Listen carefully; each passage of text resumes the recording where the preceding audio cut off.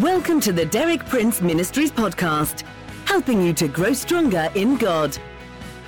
For more than 6 decades, best-selling author and Bible teacher Derek Prince has been a source of inspiration for millions of believers around the world. You too can benefit from his compelling biblical insights. And now, Derek Prince.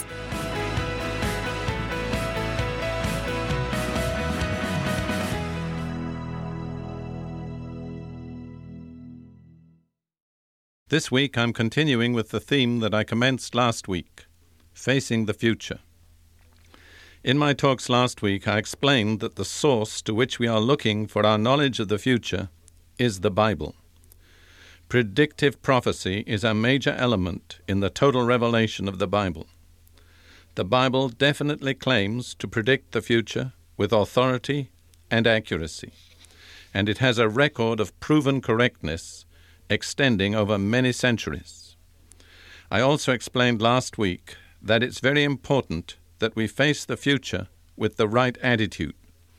I shared 3 basic facts of Scripture that should determine the attitude with which we face the future. The first, we are waiting for Christ, not Antichrist. The second, Christ already reigns as King of the universe and will continue to do so forever. The third, Christ shares his authority with his believing people and makes continuous victory possible for us, always, everywhere. On the basis of these 3 facts, it's clear that we should face the future as optimists and not as pessimists. In my talks this week, I'm going to deal with the signs of the end of the age. From many different prophetic passages of Scripture, the Bible presents a composite picture of what the world will look like as the present age draws to its close. It picks out and puts together various significant events or trends, which in combination will make the days immediately preceding the end of the present age a unique and distinctive period of human history. In my talks this week, I'll be singling out some of the main elements in the Bible's picture of the condition of the world in these closing days of the age and presenting them to you. As far as possible, I'll present this picture to you in an objective way, and I'll leave it to you to compare the picture I present with the scenes that you yourself actually see in the world around us today.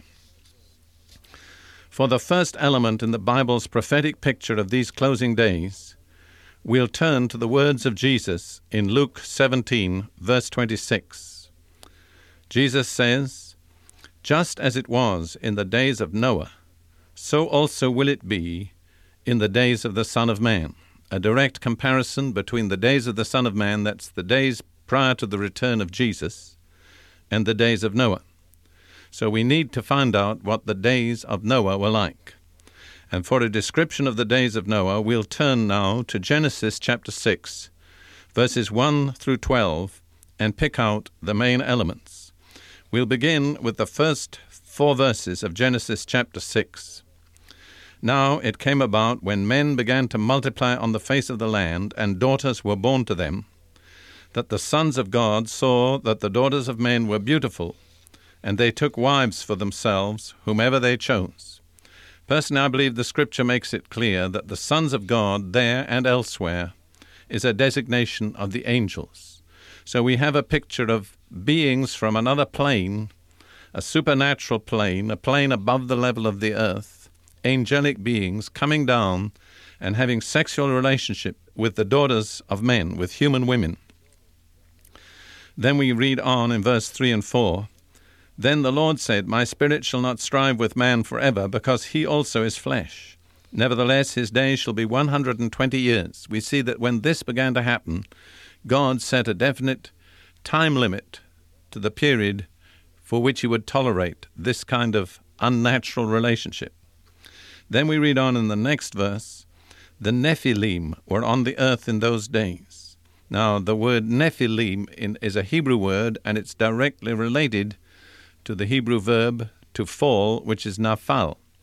So the Nephilim means the fallen ones. Again, it's clear to me that it means fallen angels. The Nephilim, or the fallen angels, were on the earth in those days. And also afterwards, when the sons of God, that's the angels, came into the daughters of men, and they bore children to them. Those were the mighty men who were of old, men of renown. So we see a picture of unnatural relationship between fallen angels from the heavenly realm and human women. Now, some of you may find that somewhat surprising or astonishing or hard to receive. But I was educated in the classics in Britain, in Latin and Greek, for many, many years. And I have really no difficulty in believing that, because the history and the mythology of both Latin and Greek, the Greeks and the Romans, are just filled with myths and stories of people whom they called gods, but whom we would call fallen angels, having sexual relationships with human men. There's the famous story of Zeus coming to Leda in the form of a swan, and so on. And out of those unnatural relationships were born men whom the Greeks called heroes, men of renown, it calls them in this passage. So the description of the Bible is here in full accord with the evidence of Greek and Roman mythology. So to sum it up, we have a penetration of human life on earth by a different order of spiritual beings, Nephilim, fallen ones, fallen angels, and unnatural sex relationships, producing so-called heroes. That's the initial picture of the specific conditions of the age of Noah. I believe we could perhaps sum it up in a phrase like this. In the time of Noah, there was intense pressure and penetration of the human race from the occult realm, from an unseen spiritual realm. Continuing on with the description of the world in Noah's day, we move on to Genesis 6:5, where it says, "Then the Lord saw that the wickedness of man was great on the earth, and that every intent of the thoughts of his heart was only evil continually." Here the emphasis is on man's inner experience, what's going on inside the mind and the heart of man, and it says his imagination, his thoughts, his intentions were all evil. I could sum that up perhaps in the phrase, universal corruption of thought life. Everything had been contaminated. Images, speech, concepts, they were all permeated by something impure and unclean. Then, going on further in Genesis chapter 6, verse 11, "Now the earth was corrupt in the sight of God, and the earth was filled with violence." That's the next distinctive feature of the age of Noah. The earth was filled with violence. There was apparently a sudden upsurge of crimes of violence. Men became violent in their acts and their attitudes. Violence was a feature of their life that was accepted as commonplace. And then in the next verse, Genesis 6, verse 12, we have another aspect of the days of Noah. It says, "God looked on the earth, and behold, it was corrupt." Incidentally, I would suggest that one word, corrupt, probably sums it all up as well as any one word could. Then it goes on, "Behold, the earth was corrupt, for all flesh had corrupted their way upon the earth."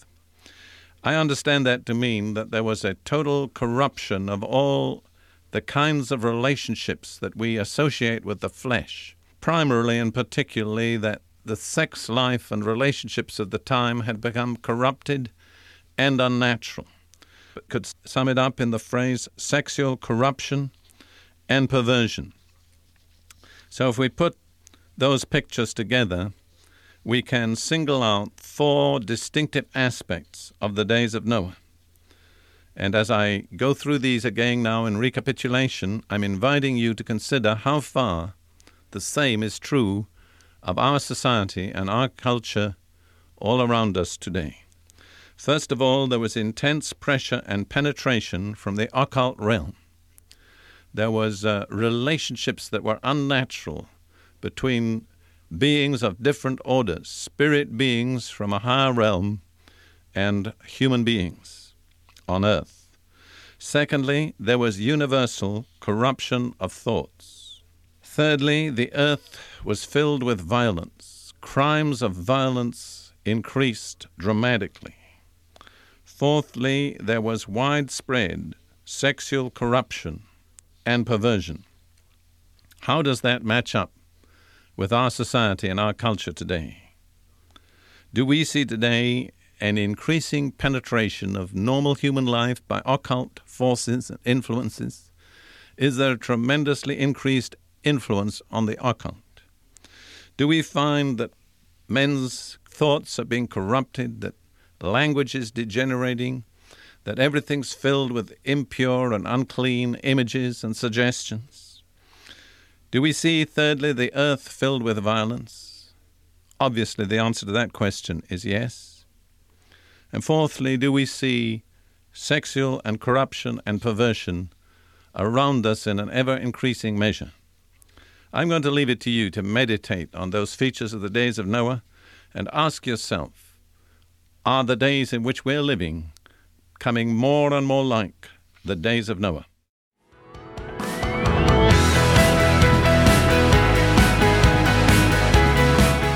Thank you for listening.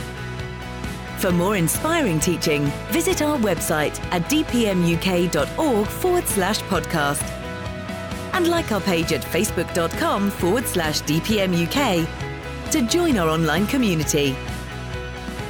Derek Prince, teaching you can trust.